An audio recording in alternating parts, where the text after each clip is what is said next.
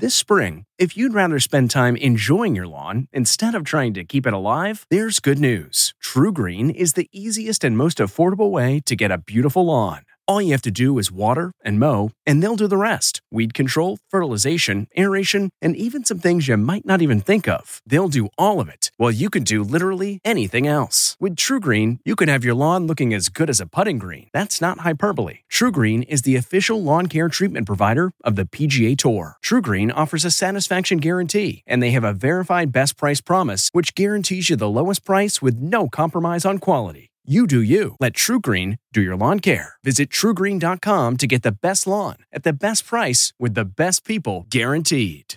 Achieving a gorgeous grin from home isn't a total mystery with Byte Clear aligners. Just don't be surprised if all of your sleuthing friends start asking, "What's your secret?" Begin by ordering your at-home impression kit today for only $14.95. Byte Clear aligners are doctor-directed and delivered to your door. Treatment costs thousands less than braces. Plus, they offer flexible financing, accept eligible insurance, and you can pay with your HSA FSA. Get 80% off your impression kit when you use code WONDERY at Byte.com. That's BYTE.com. Start your confidence journey today with Byte.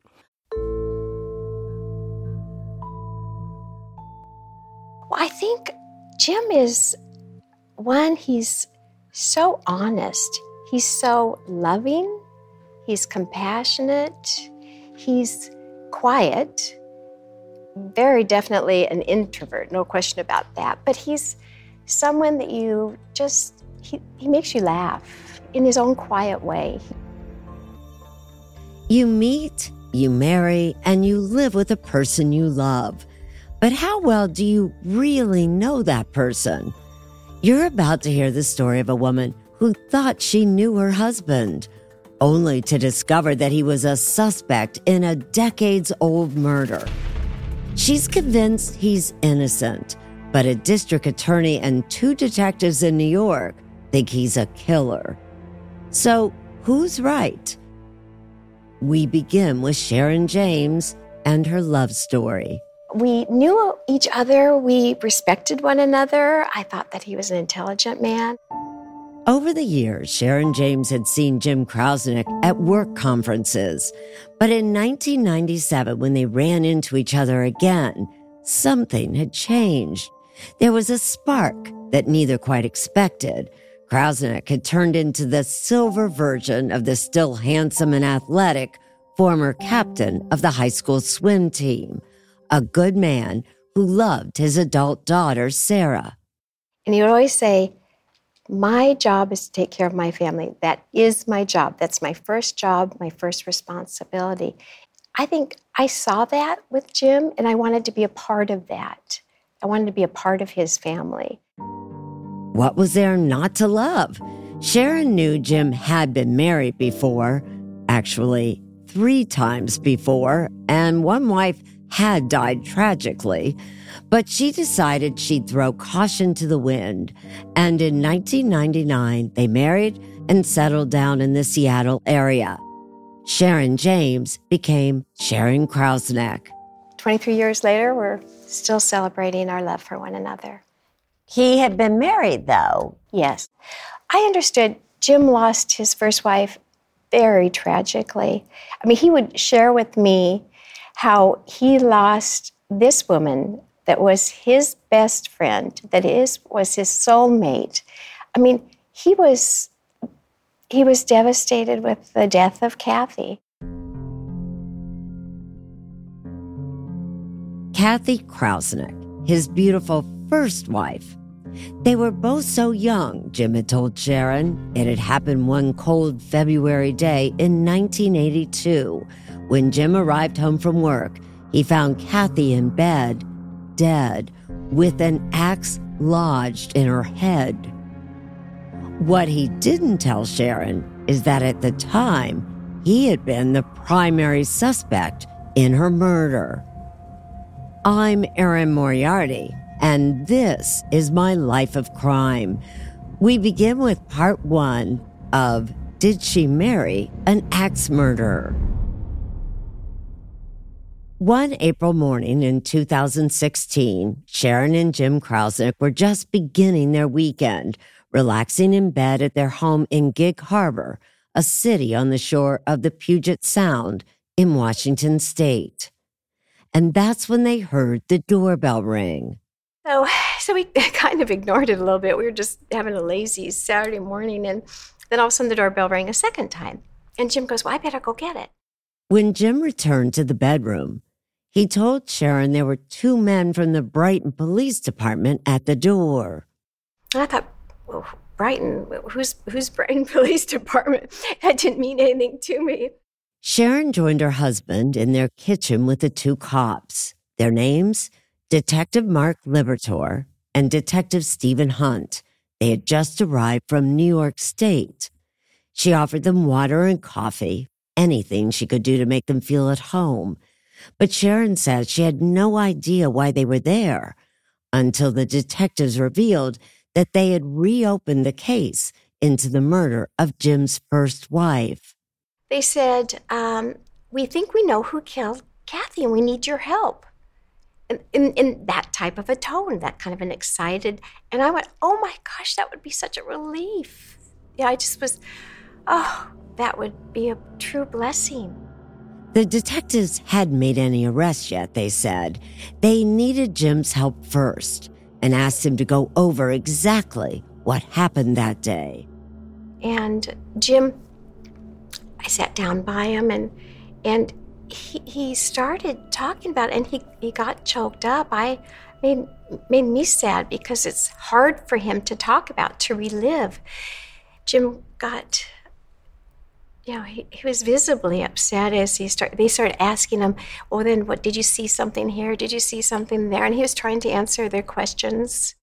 Detectives Libertor and Hunt had already done their own research before questioning Jim at Gig Harbor, digging through the very old case file, and the evidence painted a particularly gruesome picture.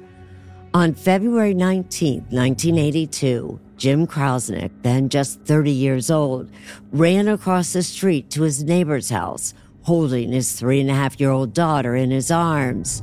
He was having trouble talking, but managed to say that he thought his wife, Kathy, was dead. The neighbor called 911. Her husband's here and he can't even talk. Okay, there's someone right over there. When police arrived at the Krasnick home, it looked like a break-in had occurred. And there was a door leading into the house that had a pane of glass broken out. And there was a maul, which is like a heavier axe, on the ground leaning up against the wall right next to that. Here's Detective Hunt describing what investigators saw back in 1982. Valuable items were left scattered on the dining room floor. On the floor was Kathy's purse with the contents strewn about. There was a tea set on the ground, silver tea set next to a black garbage bag, making it look like the burglar was going to put the tea set into the bag. But on the tea set, everything was standing straight up like it was set there neatly. When police went upstairs into the couple's bedroom, they found the body of 29-year-old Kathy. It was one of the most shocking crime scenes the officers had ever seen. The scene was weirdly pristine. It looked like somebody had put an axe in her head once and walked away, leaving no blood trail or blood spatter. She looked like she was just lying there on her right side, sleeping, curled up in her nightgown. There was no signs of sexual assault. Just sleeping. Brighton Police Lieutenant Bill Flood, now retired, was first on the scene. He was moaning, he was crying. Krasnick, who back then had been a Kodak Company economist, told officers that he had left for work that morning at the usual time, around 6:30 a.m. He said he had been gone all day while Kathy remained at home to take care of their daughter, Sarah. But when he arrived home that evening, he discovered Kathy dead in bed and Sarah all alone. You could tell that the little girl had been left alone because She was dressed in not a manner than an adult would dress a child. She had several sweaters on. They were misaligned with the buttons. She had several pair of socks on. So it looked obvious to us that she had dressed herself. That was really the worst part of it all. Little Sarah had been home when her mother had been killed. It's not easy to interview a 3-year-old, but investigators had to know if she had seen something. And at first, Lieutenant Flood thought she did. Sarah told him she had seen a bad man. But the more she spoke, it was clear she was confused. Sarah said that bad man was sleeping in Mommy and Daddy's bed with an axe in his head. When asked if the man was black or white, she said he was many colors. It is my opinion, Sarah was referring to her mother, who she failed to recognize as her mother due to the axe in the blood. Cops checked out Krausnick's story, and he had been at work all day, just like he said. Still, when investigators went to talk to his supervisors at Kodak, they learned something that Krausnick had failed to mention. Krausnick had apparently been hired under false pretenses. He had claimed to have a PhD when he never actually completed the program. Many people at the police department thought that this could have been the reason for the strife between himself and his wife. Maybe some strife, but do you think the fact that somebody lied on a resume and wife found out would end up with the wife having an axe in her head? Doesn't that seem a little bit like an overreaction? It seems very extreme. I would think that the wife would be concerned about maybe James would lose his job with Kodak. But, again, certainly no justification for attacking somebody and killing them with an axe. If the couple had been having marital problems, no one seemed to know about it. Yes, there was a pamphlet found in the couple's car that listed several services, including marital counseling, but that was about it.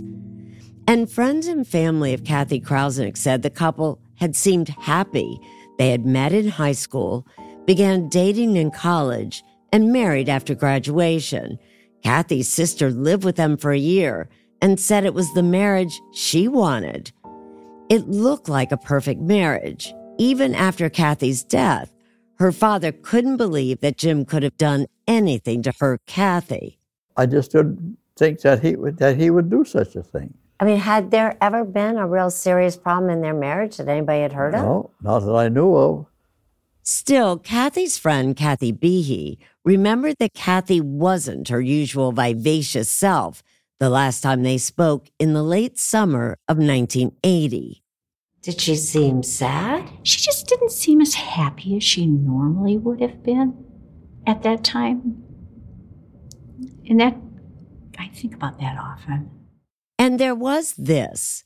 Less than 24 hours after Jim found his wife murdered, his parents drove to Rochester and took Jim and Sarah back to Michigan to live with them, taking investigators by surprise. It seems strange to me that, that he would leave in an abrupt manner because he lived in Rochester. And, he just went through a devastating event. Mm-hmm. Is it really that strange that he would go with his parents back to Michigan? Well, that would be the only family he had left, so I suppose no, it wasn't strange, but, by leaving, he removed all access to himself. But that wasn't entirely true. When Rochester authorities followed him to Michigan, Krausnick continued answering their questions and even provided hair and blood samples. Autopsy findings reportedly narrowed the time of death to between 4:30 a.m. and as late as 7:30 a.m., an hour after Krausnick claimed to have left the house. And that, the timing of the death is the most critical thing. And because if the death occurred before he left for work at 6:30, he was the only one there to do it. If it occurred after 6:30, it was some unknown suspect. So that was very critical.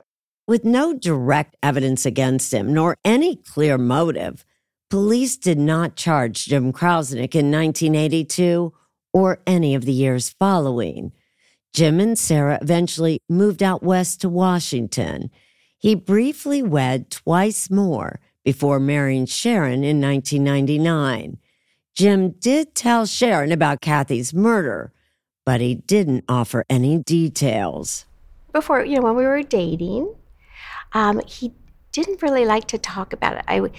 I would ask him, gosh, honey, how did you lose your wife? And he said that she was murdered. I went, oh, how awful. And then I didn't want to pry because he would start getting emotional.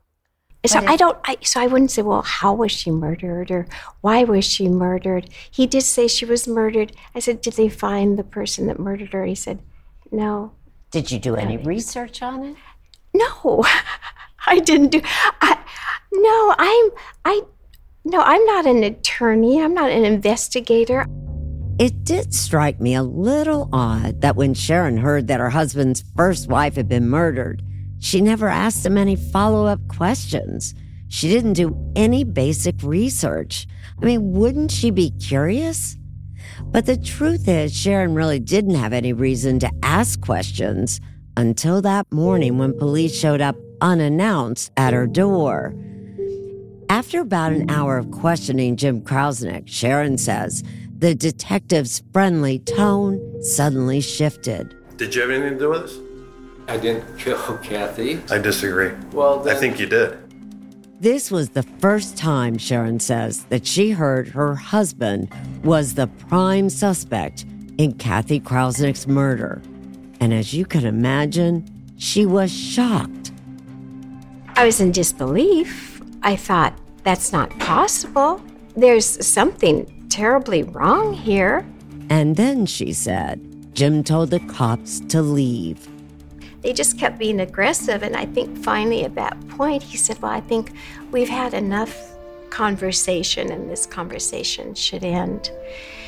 He didn't call a lawyer then? No, well, he did. No, he did not right away.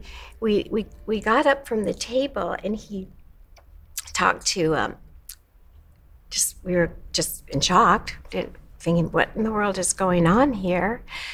Did you ever ask him point blank? No, I didn't. I didn't have to. I didn't have to. You didn't have to know? No, I don't even need to. I know he did not murder his wife. Sharon, how can you be so sure? You only have Jim's word for it. No, well, when you're married to a man, you know his heart and you know his soul. Jim could never, Aaron, never in this world do something so horrific. Is Sharon just being naive? Unwilling to see the man she loves in any other light? Well, maybe. But Sharon also discovered something the detectives never mentioned during their surprise visit. Sharon learned that her husband wasn't the only suspect in Kathy's murder. There was another man, a dangerous man, that investigators back in 1982 failed to pursue. If Jim didn't kill Kathy, who did? Someone very, very, very evil did this. Unbelievably evil.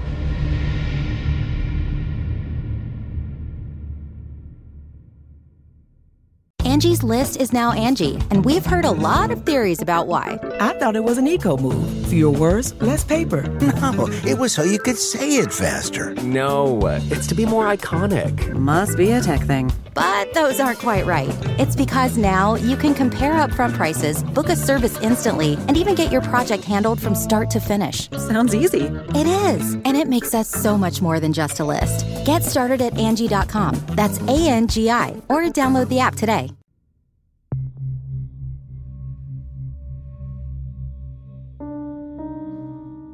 For decades after Kathy Krausnick was murdered with an axe in her Rochester home, there was little movement in her case. Police initially suspected her husband, Jim, but there just wasn't much evidence. He had never shown any signs of violence, and had no criminal history. He was a Kodak company economist. But it turns out there was a violent man living right down the road from the Krasniks, a man named Ed Larrabee. Everybody from back in that time frame is familiar with Ed. A career criminal, Ed Larrabee had a reputation and a record as a violent sexual predator. Larrabee served several stints behind bars, and at the time that Kathy was killed, he was free and living just a 4-minute walk away.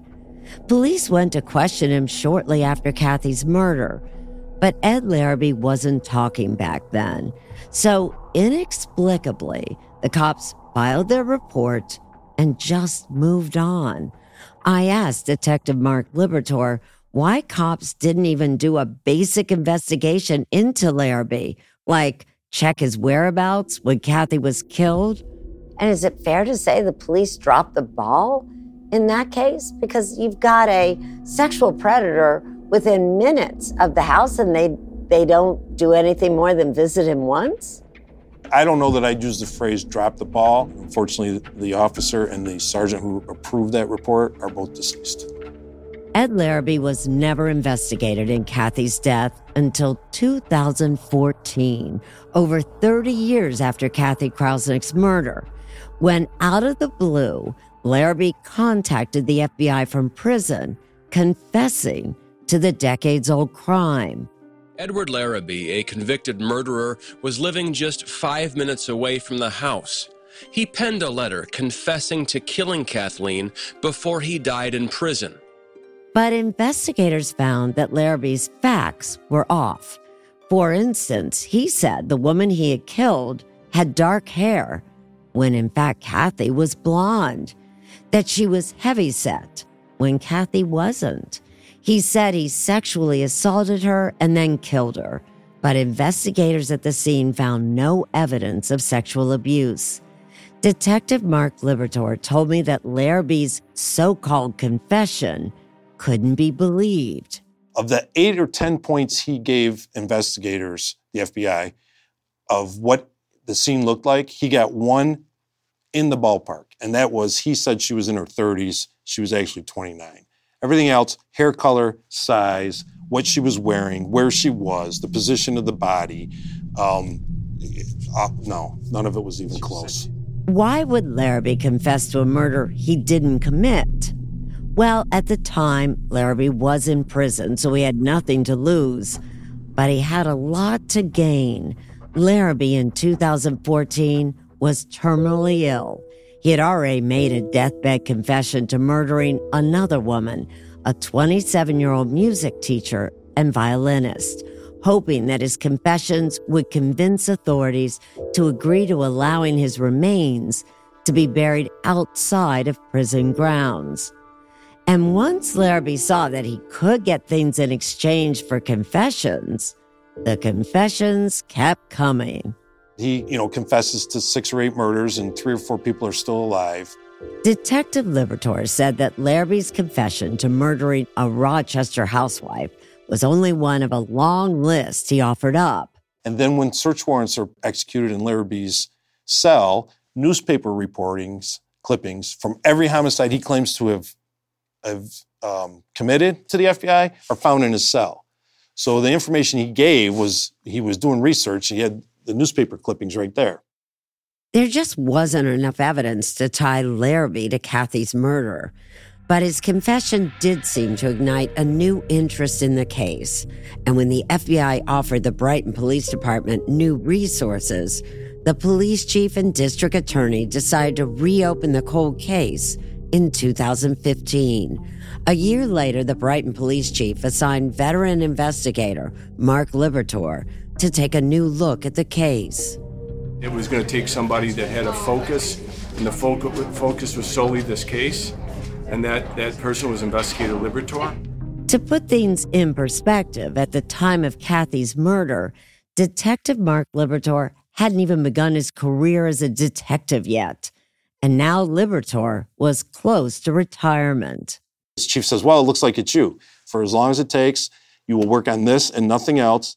Detective Mark Libertor and his partner, Stephen Hunt, pored over the original case file and discovered that despite many apparent signs of a burglary, the broken glass, the contents of Kathy's purse scattered across the floor, that silver tea set next to a black garbage bag with a shoe print inside, something wasn't adding up. Nothing was taken. There's an officer involved in this case from the 1980s who hits the nail on the head. We in Brighton do not handle a lot of homicides. We do handle a lot of burglaries. And this was not a burglary. Liberatore and Hunt began to suspect that the burglary was simply staged to cover the real crime, Kathy's murder. And when they looked at the black garbage bag left behind, the detective noticed something that the earlier investigators missed. There was a shoe print inside that looked like it was from a very particular kind of shoe. Because I knew, because I owned a pair, that sole to me looked like the sole on a boat shoe. Anyone that wore a boat shoe in the 80s, they all have the same similar wavy pattern. Why was that so significant? Because also in the case file, there was a photograph of the couple's bedroom with a pair of boat shoes on the floor. Detective Hunt explains why to them this single piece of evidence really made their case. Because it really, really ties James Krausnick to there. I called up Kathy's sister Annette. I called up his two ex-wives. And the question that I asked was, what's his favorite type of shoe that he wears? Boat shoe, boat shoe, boat shoe. Everybody said it. If he wasn't wearing his work shoes, he wasn't wearing shoes at all, or he was wearing his boat shoes. He wore them all the time. Okay, but lots of people wear boat shoes, right? Why not the intruder? We don't have murderers running around in February in the wintertime wearing boat shoes and killing people. No burglar's going to do a burglary wearing boat shoes with 9 inches of snow and 30-degree days when you might have to run from the police. Detectives were convinced that the evidence in the case file pointed to one man, Jim Krausnick, and that's why they planned to surprise him at the Gig Harbor home, where he was living with Sharon. After questioning Jim, the detectives knew they needed more evidence, new evidence, to take Jim Krausnick to trial. Back in 1982, DNA had not yet become an investigative tool, and the first investigators at the scene found no significant forensic clues like fibers or fingerprints. But by 2016, the science had finally caught up. We sent the evidence from 82 back to the FBI lab. But the results weren't as useful as they hoped. There was no DNA evidence that directly tied Krausnick to the crime. But there was also no foreign DNA indicating that an intruder had been in the home. For investigators, this lack of foreign DNA was key. But is it possible that after 33 years, when the DNA is tested, is it possible that there could be foreign DNA on there and it's just been too much time and too degraded to be identified? And I don't know the answer to that because... But it's possible, right? I think it's possible. I think yeah, absolutely. Does that worry you at all? It does not. It does not. It just doesn't. Yeah. But to charge Krausnick, detectives still had to prove that Kathy had died before he went to work at 6:30 a.m. Back in 1982, the forensic pathologist who did the autopsy on Kathy could not say exactly what time Kathy was murdered, only that it was sometime between 4:30 a.m. and 7:30 a.m., an hour after Jim left the house. So detectives went in search of a new expert and turned to a forensic pathologist with a record of celebrity cases. And he told them he could not only narrow the time of Kathy's death, he claimed she could have been killed at a time when Jim Krausnick was still at home. But is this new evidence the result of science or just another doctor's opinion? Whatever, it was just what investigators needed. On November 1st, 2019, a grand jury indicted James Krausnick, A week later, on November 8th, he was charged with the murder of his first wife, Kathy. Opening statements today for the James Krauseneck trial, 1982. On September 6, 2022, one of the coldest cases ever to go to trial began in Rochester, New York, and Sharon Krauseneck was at her husband's side. Jim is a decent, loving human being. There is no way Jim would ever have done anything like that. That's coming up in part 2 of Did She Marry an Axe Murderer? I'm Erin Moriarty, and that's my life of crime. This podcast series is developed by 48 Hours in partnership with CBS News Radio and Paramount.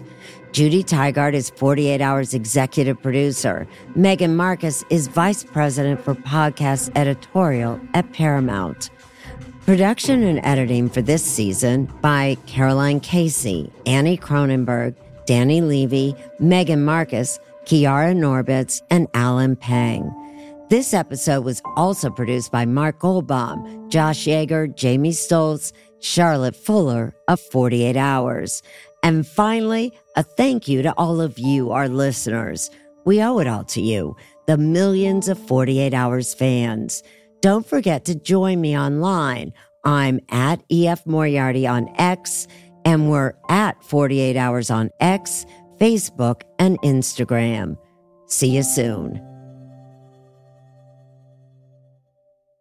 Get one of the most successful broadcasts in television history on your schedule with the 60 Minutes Podcast. Hard-hitting investigative reports, news, and culture maker interviews, and in-depth profiles are waiting for you in every episode. Listen to 60 Minutes ad-free on Wondery Plus. Are you ready for an all-new season of Survivor? You better be, because Survivor 46 is here, and it's 90 minutes of twists and turns you don't want to miss. Better yet, after each episode, there's a brand new episode of On Fire, the only official Survivor podcast. Each week, we go behind the scenes of the episode's biggest moments, taking you into the how and the why things happened. And this season, we're very lucky to be joined by an expert, the winner of Survivor 45, Dee Valladares. What is up? I'm thrilled to be joining this team and to be giving you my take on how and the why players made the moves they did, what it takes to outwit, outplay, and outlast, and to ask Jeff some questions, because even after 26 days out there is still a lot for me to uncover. Bring it, Dee. Listen to On Fire, the official Survivor podcast, wherever you get your podcasts.